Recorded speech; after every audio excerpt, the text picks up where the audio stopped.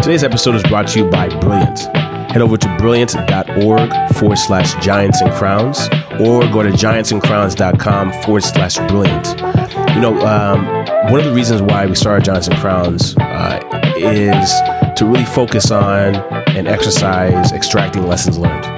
We're hosting these conversations in the hopes that the actions taken by our guests, the decisions they've made, can help inform the decisions that we will all make as business owners, as generalists, as scientists, as designers, as photographers, as producers, as creatives, but even more so than all that, as lifelong learners. So I fundamentally think that, and I think you guys would agree as well, to be a great thinker, to be a great learner, you have to have multiple perspectives, multiple models, a diversity in perspective.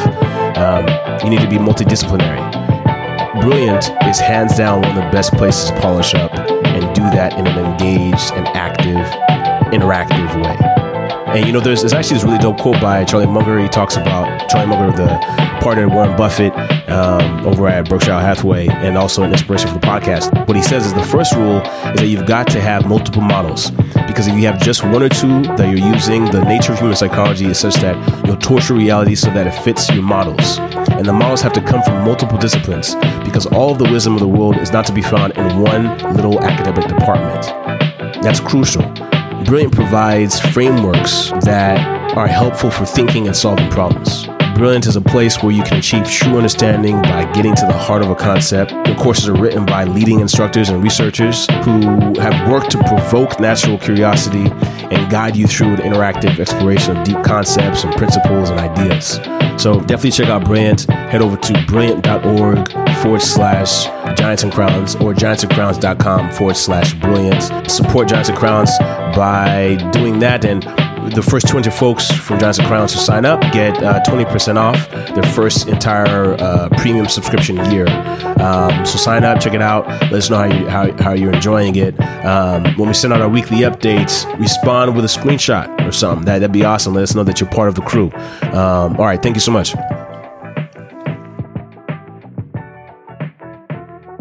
My name is Tyler Schrodt. I'm the CEO and founder of the Electronic Gaming Federation. And essentially what we do at EGF is build infrastructure for interscholastic esports, meaning that we run leagues for formalized or varsity programs for colleges, particularly large Division I schools like Ohio State, and high schools where we work with state associations, counties, districts, all sorts of cool stuff like that. We spend a lot of time on program development, looking at what it means to have a program on your campus from a competitive aspect, educational aspect, and social impact initiatives. And we also do broadcast and event production. So basically anything that you would look at in traditional sports that adds value to what it means to be a player, a team, or a fan. We all kind of include that in the operations that we do at EGF. Yeah, there's a lot there. So how did you guys get started? And can you kind of walk us through how the business has evolved from the earliest days to where it is today? Yeah, for sure. Well, I think it started because when I was a very little kid, like 3 years old, I started playing video games, or I should say I started watching people play video games because my older brother and sister, who are 10 and 8 years older than me, didn't have a lot in common with me as a 3-year-old. And so the way that we always bonded was through video games. So, Super Mario or Twisted Metal or games like that. And what I realized as I was growing up is that it didn't really matter what game we were playing. It was more about the experience of just being there, right? So when I had the opportunity to get off of dial-up internet for the first time when I was about 10 and get into the fast world of broadband, I started playing Counter-Strike 1.6 competitively. So that was around 2001. And that just kind of stuck with me, like competing in that way while I was also playing football and wrestling and all this other crazy stuff, was just awesome. So I was playing Counter-Strike, eventually moved into tournament management and team management roles throughout high school. Then when I got into college, I had promised my parents that I was going to stop playing video games. I was going to be a physics major. It was going to be, my world to go off and learn about theoretical physics and black holes and all sorts of cool stuff. And then Twitch came out. So there was sort of this ever drawing presence of esports and gaming that just never let me really leave. So in 2013, when I was a senior in undergrad, I had been working in residence life as an RA. I had been working for student conduct. I was working as a defense contractor. I started a longboard company. Like, there's all this crazy stuff going on. But in the midst of it, as a resident advisor, my primary goal was to get students involved, right? So I went to RIT. We're very proud of being super nerdy, and the traditional engagement things that we were told to do just weren't really working for my floor. So we started running video game tournaments, and turns out people really love video games, especially in a campus like ours. So we started running tournaments for, the folks on my floor, for the rest of campus, and then it kind of spread from there. And ultimately we ended up in this position where, we saw a high enough adoption rate that we started to think, is there a way that we could do this as a job? So we started to look at different business models for what it could be. And at that point, we knew that we wanted to kind of, in concept, be kind of like the NCAA, but at that point we didn't really know what it meant. So we were thinking they were going to be something like Battlefy or Tournament or any of the other sort of esports platforms that are out there, and just go buy like a subscription model or something like that. But as it turns out, college students don't have a ton of money. So we, over time, after going through, Techstars and now GCT and a couple others, we sort of developed this business model where we focus primarily on big Division I schools and high schools that were focused on formalized. So no longer working with clubs, except for in the pursuit of developing these varsity programs, and sort of building like a true parallel to what the NCAA does for traditional sports, but specifically around esports. So our membership is set up similar, our governance is set up similarly, even the business model that we use around how membership fees work, how media rights and sponsorships and all that kind of stuff play into the space. We just have a little bit more freedom because, as we became huge sports nerds over the last, 6 years, there's a lot of really cool challenges to overcome, and esports kind of gives a lot of flexibility to do that. So we're hoping that we get to address some of the challenges that you might hear about if you follow NCAA litigation kind of stuff in a way that's a little bit easier for us, because, for example, we don't need to follow the rules of amateurism, and there's a bunch of other cool stuff that kind of plays into that as well. What does that mean? I'm not as hip to some of the blocks and challenges that exist in the ecosystem. So, like, when you say rules of amateurism as it relates to esports, what does that mean? So in traditional athletics in the NCAA, there's what's called amateur status. So basically it means that you as a student participating for the university retain this status, and therefore you're not receiving any compensation. You're getting your scholarship and potentially some living stipends, but you're not allowed to, for example, go get individual sponsorships and endorsements. You can't receive compensation if your likeness shows up somewhere.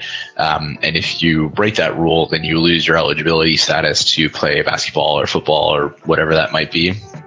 So that's sort of a contentious point because, people make the case that, the NCAA makes a ton of money. The players are obviously the reason that happens. And so there's a lot of debate as to how that should be addressed and where it should go. We don't have that issue because it's primarily based around the need for the NCAA to remain a nonprofit. We, on the other hand, are a for-profit company, so we kind of shed a lot of those requirements right off the bat. And then we look at other things like the imbalance of revenue generated by like really big schools versus smaller schools, and how to maintain competitive integrity and all sorts of really cool stuff that I could talk for literally days about.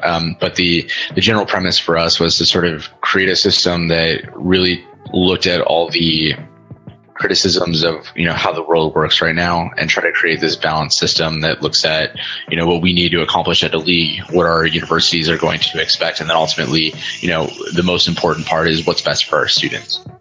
Right. So it sounds like it's taking you through a couple of different sort of realms to get to this place, to get to this sort of this stage of the organization. How did you navigate through the business model, through the different business models that got you to where you are today? Like, I guess, what were they, and then how did you navigate through them? Well, as I mentioned, when we first started off, we thought if we could just get enough students to play on a platform, then we could sort of follow the traditional tech mentality at the time, where if we had a bunch of users, we could figure out how to monetize after the fact. But as we sort of really dug down into what it meant to potentially be a governing body to run this league, we had to go through several iterations of how to balance all the interests that we were looking at, the politics of the space, the really unique economic models and difficulties that kind of come with that ecosystem. And so we went from, trying to run like a free-for-all, like Battlefy-esque platform to working exclusively with clubs to run sort of club-based tournaments because, varsity wasn't really a thing at the time. And then we started to work on a consulting basis with schools who were thinking about, hey, I want to build this program. I don't know what that means, but we can help because, we've done this for long enough that we at least know how that works on campus. And now we've evolved to something that looks a lot more like the NFL, or like a combination of the NFL, Major League Baseball, Major League Soccer, the NCAA, like a bunch of other leagues that we were able to, study in a crazy amount of depth as to why they made choices, whether it was different policies or different thoughts on their economic models, and then turn that into something that works for all of us. So can you expand on that? Like, what are some of the decisions that you guys have made to create the sort of amalgamation that you have today? Well, I think the biggest evolutionary points of that were just sort of taking that, traditional startup look and saying, all right, are we accomplishing the goals that we want to, and what are the hard decisions that we need to make in order to make that succeed? So, for example, we'd always, wanted to keep students at the center of the conversation. And we had originally done that by working specifically with clubs, running tournaments for them, spending a lot of times on sort of helping clubs get better at running their organizations, because obviously we want to support student groups on campus. But what we found over time is that the challenges that were associated with doing that at scale were so significantly high that it took away from sort of the core elements. And we found that if we focused on working with administration, it helped the clubs sort of indirectly and directly, because now administrations were paying more attention. We were providing incentives for them to continue to pay attention to them and kind of build up in the way that you'd expect to see like a basketball or a football team being treated. And then the communities could continue to grow under that. So we had to make some tough choices that for us at the time seemed like, we're kind of straying away from what we thought our core mission was, but we realized over time that it was a better way to accomplish the same goals through a better line of efficiency.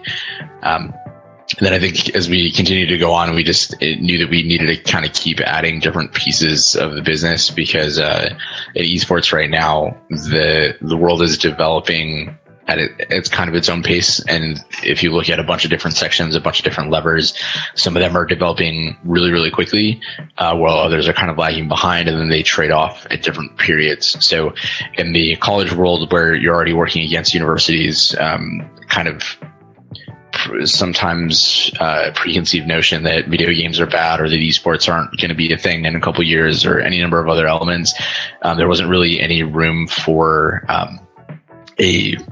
even a perception of risk or volatility or all these other things that colleges generally don't like, because their institutions designed to be around for hundreds of years. We ended up adding not just competition, but the program development piece, the broadcast, the event production. We do a lot of stuff on working with our schools to kind of like in an agency model, helping them figure out how to commercialize their esports assets and things like that.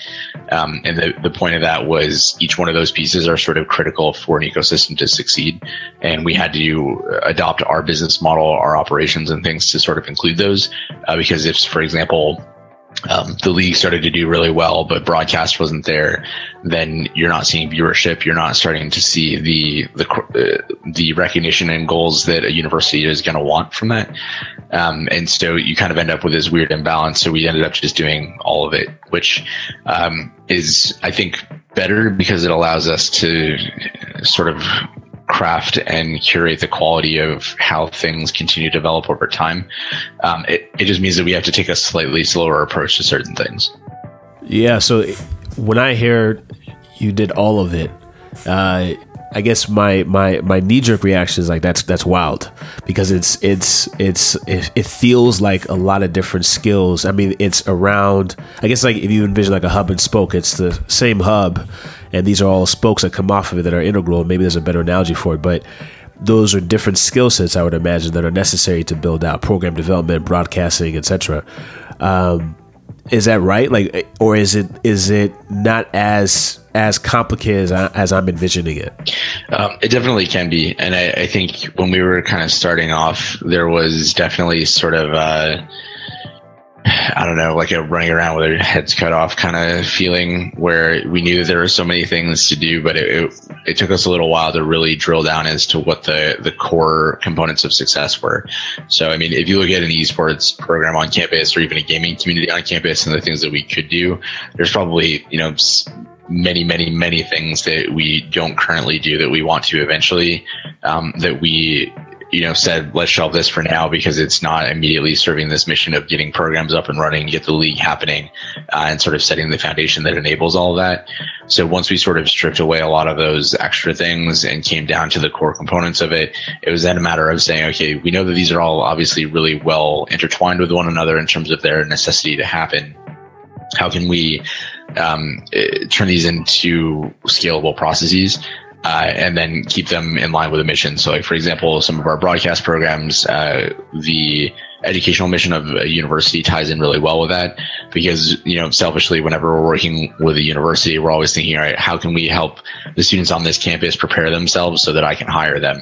Because right now in esports, like, the number of qualified individuals, the pool of qualified candidates rather, is just not very big. And that's because esports obviously is pretty new, and it's not gotten to a full cycle as you'd see in like sports business or something. We're always trying to think of, if we put in a little bit of extra effort to, say, help build out an educational curriculum or tie a program that we need to into that, or something like that, it'll help us in the long run, even though it's a little bit more of an investment right now. So it definitely can be complicated, but it's all sort of related, and we sort of set up all of our processes to be scalable. So as we add more people, add more colleges or whatever, it's not reinventing the wheel over and over again. And we do that for basically every business vertical that we choose to get into. So if we decided to, like, I don't know, do like a pop-up sort of event on campuses all over the place, we'd apply that same philosophy. And the only requirement that we have is that it needs to be serving our campus communities. So it definitely has a lot of pieces to it, and we try to boil that down and simplify it and turn it into repeatable processes as much as possible. And then make sure that we were being really mindful of scope creep, and keeping everything super focused on, is this something that's absolutely necessary in order for us to get to our goal with our leagues and with our campuses. Right. So you mentioned prior to the call that you guys recently locked in a deal with OSU. What is that deal, and what does it mean for the org? It means a lot, not just for us, but for the industry, because Ohio State is by far the biggest brand and the biggest university to build a formalized esports program. So we started working with them a while back, and we kind of applied what we were doing at a very different level, because when you're Ohio State, you don't do anything small. And when we came in to start working with them, we kind of went through this process of looking at, all right, what does this program look like from a competitive perspective, from an education perspective? They added in their Research Performance Institute, which is super cool, and it's going to help answer a lot of questions for things kind of going down the road. And then we were looking at, what does their arena look like? What are these other pieces of campus? Because they really wanted to set the standard for what a program could look like, and kind of, be the Joneses as opposed to the folks that are trying to catch up. So the partnership that we have with them is we help with the infrastructure and the program development and support and all that kind of stuff, and we'll continue that into the future. But the biggest component of it is how we started to develop the league with them. So we work with all of our universities to develop our league structure, which includes, governance, schedule, which schools are going to play against who, when does that all happen, how do championships work, like all those types of things, which on the surface are pretty straightforward. Like, colleges play against other colleges, the best colleges play in championships, and that's good. But trying to scale that to potentially include, 4,600 universities in the US or North America, that can get kind of complicated. So they spent a lot of time with us and other universities sort of looking at, how do we make sure that this works right now? How does it work really well into the future? And so they sort of were the ones to put their flag in the ground and say, this is how it's going to work. And we're going to kind of help set the standard and the tone for not just what we've done on our campus, but what we want to see happen across the industry. Because right now, as anybody kind of looking at it casually or professionally, like it's super fractured, both even at the professional level, but definitely at the scholastic level where you're talking high school or college. So they're kind of helping us create the standard that's stable enough that folks can depend on it. And build it into something that, becomes a true institution.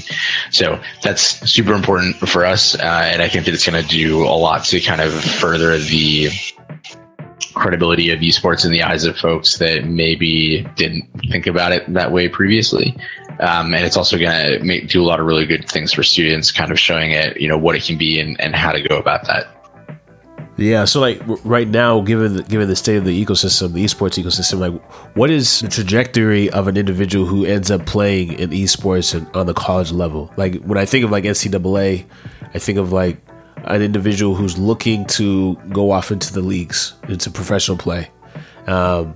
Is that a similar expectation here, that there's that you're setting the stage for individuals to up their skill level and raise their notoriety such that they can then level up once they graduate? Or is it what's the path look like for a person who's participating? That's definitely a potential path. The way that we look at it is we sort of built a parallel system to what you would see in traditional sports, with the idea that there are going to be students, whether they're coming out of high school or coming out of college, that are just going to be godlike, right? And they're going to go play for the New York Excelsior, or they're going to be on Fnatic or Cloud9 or any of these, really iconic teams that now have franchise spots and things like that. And those teams are going to change, and they're going to continue to develop titles and stuff like that. So we're really excited about that possibility. The difference between, what you'd see in the development of, say, a football player is the physical maturity of a player is not as important. So you might have a student, like I said, who's coming out of high school, age of 17, that's going to go pro immediately. So when we built our system, we looked at, all right, here's the most direct path because it's the easiest analogy to what you see in traditional sports. But what about the student that, graduates high school, goes immediately into pro, and then because, those that play games tend to retire fairly early when you compare them to traditional sports, maybe 22, 23, 25. What are they going to do after? And for a lot of them, the answer is going to be they're going to want to go back to school. So we built our lead to allow them to come back into the system, the collegiate level, whether they're looking at it from, getting a scholarship to help manage a team or build a team, or even, is it that big of a deal if they come back and want to play for a team, and really start to think through those questions. So our base premise as we looked at all that system was, again, how do we keep this student at the center of this and do what's best for those players? And then think about what that means for the regulatory ecosystem around that to enable those types of things. And also just to, in some cases, challenge convention and say, like, all right, well, is it really such a bad thing if this happens, even though conventional wisdom would say no? And I think that that's been really helpful. And so we're looking at it from, here's the opportunities for people that are going to be professional players. Here's opportunities that are for people that are really excited about being involved with the esports ecosystem, but maybe they're not competitors, maybe they don't want to, or whatever, and they would prefer to look at management positions, journalist positions, like any number of those things. Give them real life experience through working with the league. So if they want to go, work for Cloud9 as an analyst or a social media manager or something like that, they have that opportunity as well. So we kind of look at it always in parallel of, here's the competitive side of it, here's the professional career sort of side of it, and then make the system sort of morph around that as opposed to the other way around. Got it. So I guess what's necessary for you to win over schools? Like what's in it for the schools to take on the creation of a league? Well, we always kind of look at it as sort of a mission for the university to do what's best for their students, and obviously to stay relevant, keep up with the things that their students are demanding. So we always look at what's going to help maintain and increase things like recruitment of new students, the engagements of your students on campus, and ultimately how that leads to retention. So again, very student focused. And then ultimately, how are you serving those students once they're on campus beyond just giving them something fun to do, but looking at other resources like educational and health and wellness and that kind of thing. So for us, as we're looking at the the different pieces of that, we're always going back to the university and saying, if you do this and you look at it meaningfully, the students that are coming out from high school are spending more time on Twitch than they are watching linear television. They're not as excited about, pep rallies and stuff like that in the same sense that they may have been, even 10 years ago. And so this is your way to sort of embrace the wave that's coming. And because I don't think there's any debate that esports are around to stay and they will continue, the games will definitely vary, but this is sort of the centralized structure to be able to deal with that volatility, the change in games as they come, and to make sure that you're answering the requirements of students. And a lot of the times we find when we're doing surveys with campuses, both in high school and college, something between, on average, 65 and 80% of students self-identify as gamers. And a lot of those want to play competitively. And so it's just sort of answering their own demands. So that's an easy one. And then the second part is making sure that they have a system that accomplishes the goals they have as a university. So again, going back to the competitive recognition, the educational prowess, and sort of the opportunities for career advancement. So job placement rates and things like that. And then ultimately, how are you going to pay for all of that? So we try to answer all of those questions by making our system really available and flexible, because not every campus is going to be the same. Not every administrator that we work with is going to have the same motivations. But we can answer all those collectively. And then in the end, we spend a lot of time, like I said, looking at health and wellness. We partner with a company called Anxiety Gaming, which has mental health services for gamers. So really looking at what it means to be a student, what it means to be a person, and then ultimately, how does that tie to esports as a platform?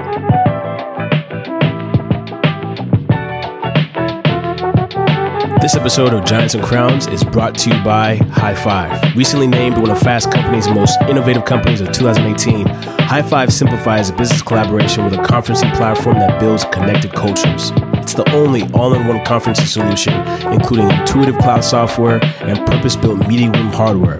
Plus, it's a high-quality experience with a 4K HDR camera and industry-leading audio powered by Dolby Voice.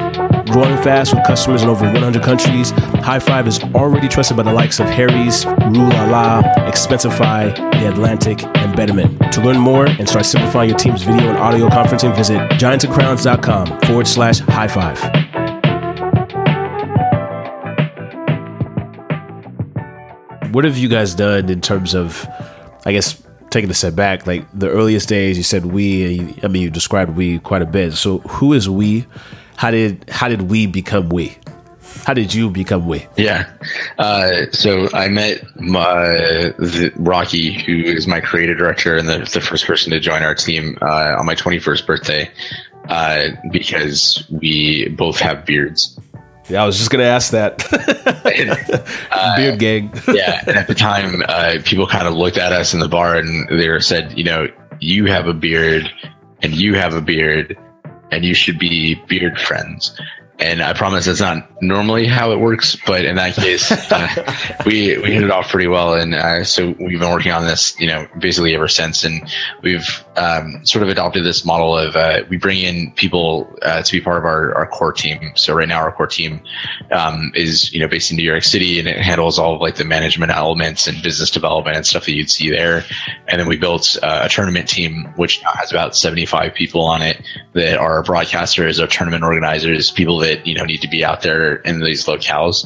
And that was sort of an evolution of understanding that there's a lot of really cool opportunities for students to get involved, to give them that real life experience, where they can give us a better product on their own campus because they know their campus better than we do. And so that sort of just developed over time. So Rocky and I met while I was at RIT. The rest of our team started out as RIT alum. We started bringing in people from Cornell as we went through accelerators like Start Fast and Techstars. And we just sort of continued to collect sort of our band of misfits that were all really excited about gaming, really excited about sports, and sort of the way to bring those together in a way that was really meaningful and mission driven. And we'll be making a lot of new friends and teammates probably over the next 12 months. So we're always looking for new people because this world is hard to find people that love video games and are uniquely qualified for what we do. So we're looking forward to that challenge as well. So what is it you guys look for in, I guess, like what's like the core value system for your team? Like what's the North Star? In terms of the qualities that we're looking for, or in terms of what we want to accomplish? I guess both. Let's start with the qualities you're looking for, and then what you want to accomplish, which you've spoken to. But let's talk with respect to team. So when we're talking about the qualities that we look for people that we bring into our team, we like people that are really big nerds, and we say that not in the sense that like you play video games necessarily, but that there is some specific topic that you're incredibly passionate about that you can go into like more depth than would ever be necessary in any normal conversation. Like for example, most of us, esports is sort of that area, but I am a gigantic sports nerd and I read sports books like nonstop because I love learning about Major League Baseball business and stuff like that. And so we look for people that are really passionate about those types of projects. We like people that have come up either through sports or esports just because they sort of have that inherent knowledge of what it means to be part of a competitive environment and look at it from a couple of different perspectives. But at the same time, we look for people that are folks that we need to win over, because it always kind of keeps us grounded and saying like if we're going too far out of the box, it kind of recenters us. So that's really important. And then the third thing that we look for is people that are just really mission driven. So we always ask the question, what causes are you most passionate about? And for some people, that's going to be, youth education. For others, it's going to be involved with their church. For me, it's mental health. Like there's all these sort of underlying things that if you can identify what people are really passionate about and sort of illustrate how what they do coincides with our mission and how they can bring that passion into some practical steps with us. I think that just means better teammates that are better aligned, because we all know that we're not just here to collect a paycheck. We all really care about what we're doing. And they get to apply their unique skill set into a project that could, in theory, be limitless, because, our job is to explore this ecosystem and build it out. And whatever way ends up being the best way. And if we're wrong, we get to retry again. Although we try not to be wrong too often, because, that kind of sucks. But that's how we kind of look at people. And in the end, if you can kind of hit those kinds of things, then we're always really excited to have you as part of the team. So what's been something you've learned in terms of like building out the team, or even building out and leading the team? What's been a major lesson learned? I think there's definitely been a lot, because this was technically my second company that I started and my third like real person job, if you could call it that. So I would not say that I was a management expert by any means, and I made plenty of mistakes. And I think the lessons that we learned were, one, it's really critical to have a defined role that you're hiring for. Because I think earlier on, when we were just starting, we were kind of like, we're all really excited about video games. We don't really know like what we all need to do yet, but we're all just going to like throw at it and see what happens. And as the company continued to expand and progress and mature in a lot of different ways, some of those became irrelevant. So you ended up with people that had redundant responsibilities or things like that. And then you had to have that challenging conversation of, can you transition, or do we need to help you find another opportunity? And that can be pretty painful. So now as we're hiring, we're significantly more definitive about, this is exactly what we want you to focus on. Not to say that you won't be working on a huge number of responsibilities and things like that well beyond that scope. But when it comes down to it, like, this is your primary responsibility. So position descriptions, super like basic, but really, really important. The second thing was really being more goal oriented in terms of practical elements. So looking at and saying, if you're a salesperson, these are the numbers that we're trying to get to. And it's not always about, how many sales you have, but sort of the feedback we're getting and how to continually better the product. In other cases, if we're talking about, say, account management, what's the user sentiment that we're getting back? If we're talking about economic models, are we accomplishing the goals that we have there? And then being able to measure performance against that, so we can help develop people and sort of overcome some of the gaps that might exist. So those, I think, ended up being the two core elements of that, because they were not something that I was as good as I should have been at identifying and working with everybody on in the earlier days.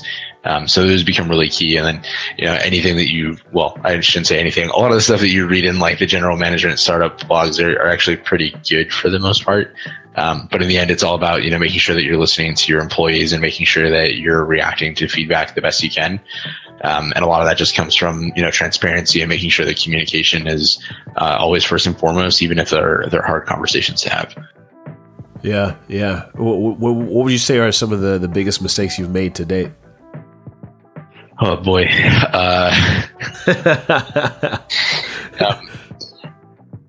It's hard to say. I mean, I think a lot of our mistakes ended up being, I think the biggest one was before we understood how to translate the advice of how to deal with things like scope creep, for example.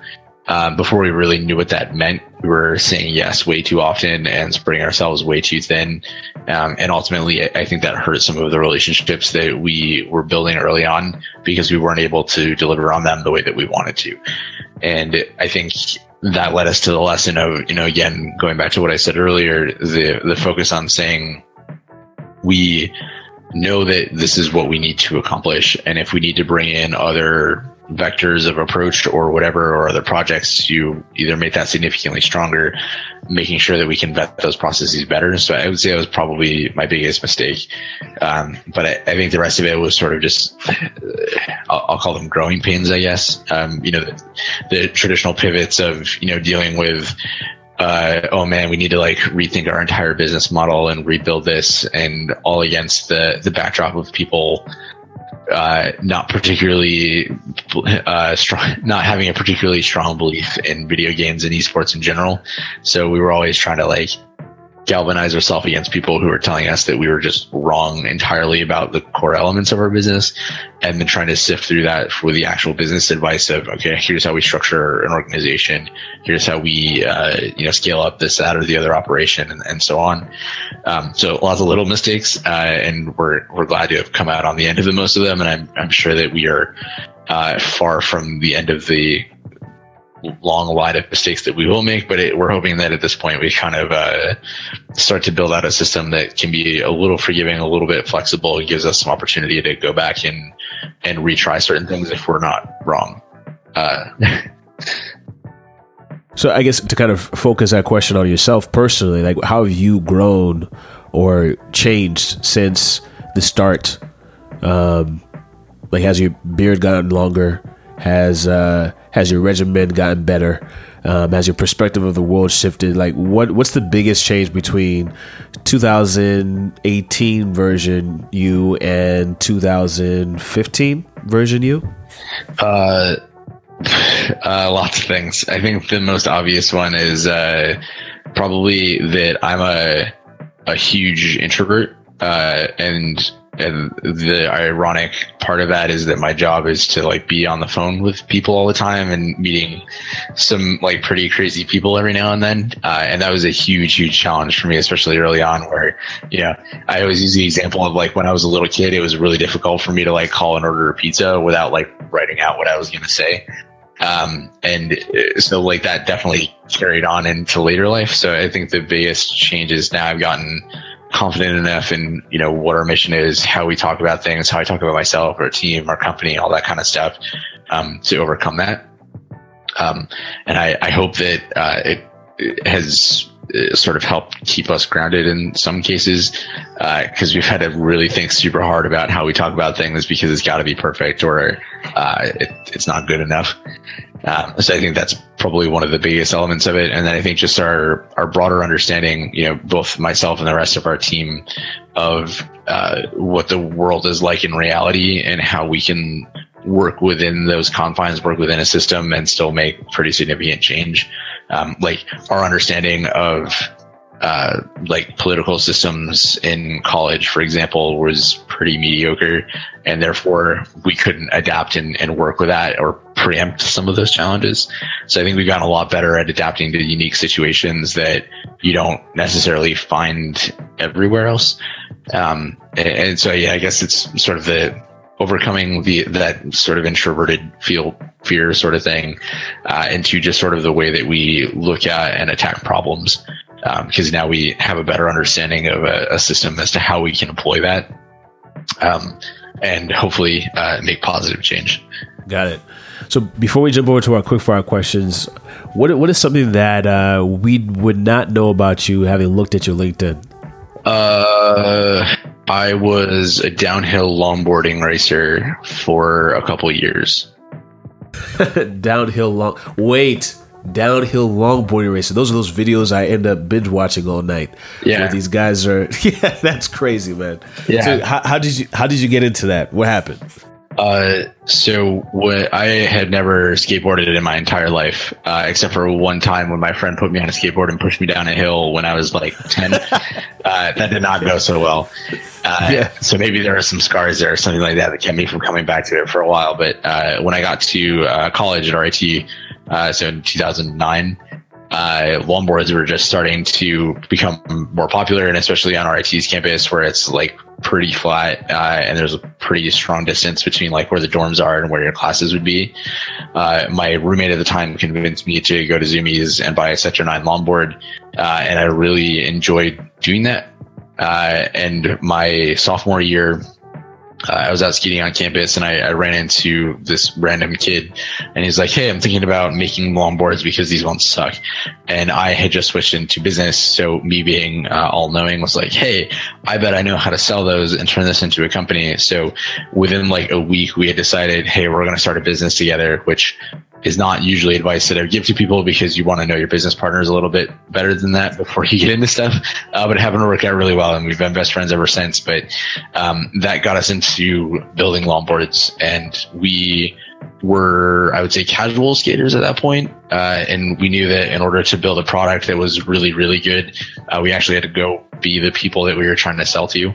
So that kind of led us into going to races all over the country, and sort of making sure that the products that we were trying to sell to other people were as good as we said they were. And so we ended up with a lot of road rash. Surprisingly, I didn't die, even though I wrapped myself around a tree a couple times and a bunch of other crazy nonsense. But it was a lot of fun. And the mentality around the skate community is actually a lot. You see a lot of influence from that in how we do business now, because if you look at the skate community, like even competing manufacturers are usually pretty friendly with one another. Like we would hang out with other deck makers and like all the hardware companies and other racers and all sorts of stuff. And it was all, this life is super hard, but we can all get through it together. And if, one of us succeeds or all of us succeed, then, we're going to do really well for our customers and for our community. So we try to bring that into esports, where we're always looking at, how do we build out a system that is able for us to make friends and collaborate rather than, go at each other's throats, because we're way too early and way too fractured for that to be sort of the norm. And I hope anyways that's, the right way to go about things. Yeah. So I'm a skydiver. So I've very cool. Yeah. So I'm on track to get to, well, I'm working pretty aggressively to get to 100 jumps. I'm not quite there yet, but one of the things that I've learned in skydiving is that, the more jumps you do, the more it becomes ingrained into your muscle memory. Time starts to slow down, and you start to really appreciate like small things. Like the smallest movement has a pretty tremendous effect on how you're going to move as you're falling through the sky. Like whether you're going to move laterally or whatnot. Yeah. What kinds of things did you pick up while longboarding? Like not in terms of like selling the product, but actually skating down long hills where a pebble could throw things off. Like, that definitely happened more than once. Because I watch these videos and I think like, who's clearing the road for all the pebbles? Yeah, I mean, you always gotta sweep the road before you go down, or a pine cone will, try to kill you, which happened a lot, which was, always a challenge, but we got through it eventually. So what we ended up, or what I think the biggest lessons for me were, the most obvious was being really comfortable with risk, but taking calculated risks. So, if you're going down a highway or something like that on essentially a piece of wood at 40 or 50 or 60 miles an hour, there's not a lot between you and death. So, being comfortable or not thinking about that too much is definitely a big piece of that. And then as I was thinking about, how to keep my parents from stopping me from doing that. It was being really comfortable with that risk and by like not thinking about it, not obsessing over it and that kind of stuff, but taking calculated risk in the sense of like, okay, at least I can wear pads, at least I can sweep the road, I can do these different things. And I think that informs a lot of like how we approach decisions now, of looking at decision making in a bunch of different perspectives so we can mitigate for contingencies and stuff like that. But accept that obviously all of this could fail like tomorrow, really. You'd hope not, definitely, but it's a startup, so you never know.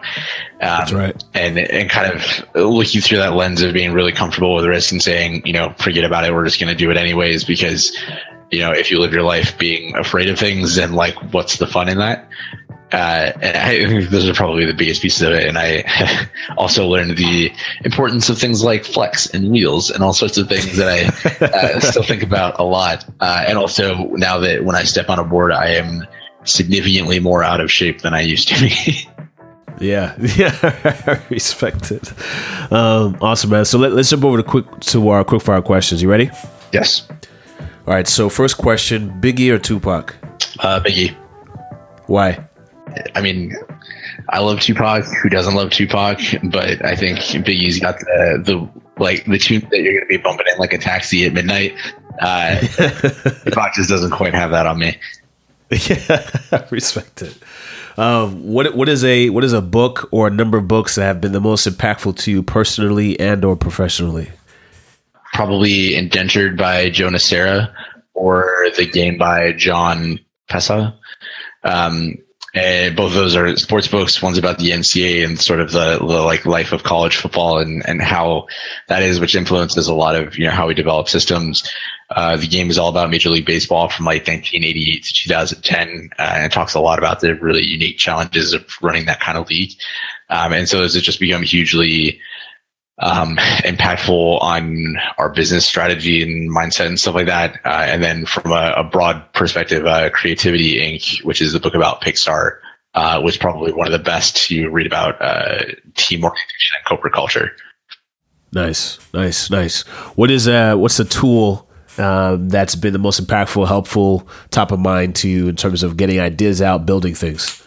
Pipedrive. We obsess over CRMs because it dictates like our entire lives, from our calendars to our project management to communications between teammates. And I couldn't imagine life without something like that, at least. Yeah, same here. I use Pipedrive as well, and I don't know how I'd function without it. Yeah. Well, I know how I'd function without it, and I would probably be an alcoholic. Yeah. As a result. What is a so you have $100? You're given $100. You have no other money, just $100. And you have 2 weeks to turn this $100 into $2,000. You can't sell any stocks. You can't sell any stocks. You can't trade anything on the market. What do you do? Buy myself a nice suit and get a job, I think. I respect it. You think you could get a job in $2,000 in 2 weeks? I mean, if you set your heights or your sights high enough, I think so. Okay. I respect it.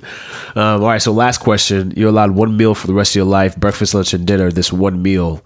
What's in your meal? And don't hold back on details. That's a really tough one for me because food is like what my life revolves around.